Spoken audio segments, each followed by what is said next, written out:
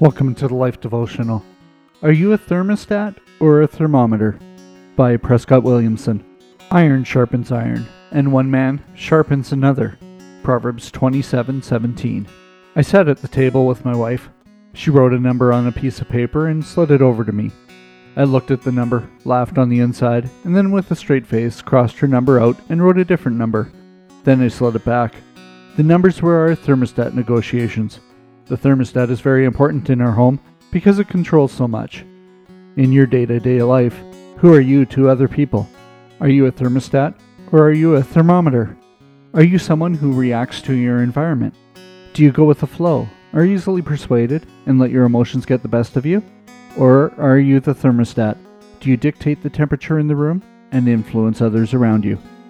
Are we the iron that sharpens our brothers or sisters? God calls us to be thermostats.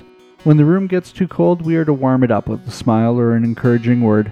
When it gets too heated, we are to cool it off with level-headed thinking and words of wisdom from the Bible. And His love through us is the thing that controls so much. We shouldn't let the fact that someone cuts us off in traffic or says unkind words raise our temperature. Instead, we should seek to remain cool and calm. God wants to use us to influence others in a positive way.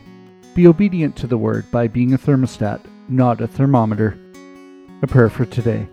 Dear Heavenly Father, thank you for giving me the power to change my surroundings and not to let my surroundings change me. Give me the wisdom to recognize the difference. In Jesus' name, amen. Go deeper. Do you find yourself in situations where you cannot control your emotions and you wish that you could? Close your eyes, take several deep breaths, say a prayer, or repeat Bible verses you have memorized about being at peace. Research other relaxation techniques until it becomes second nature to you not to let your surroundings control you. Can we pray for you today? Come see us at thelife.com/prayer.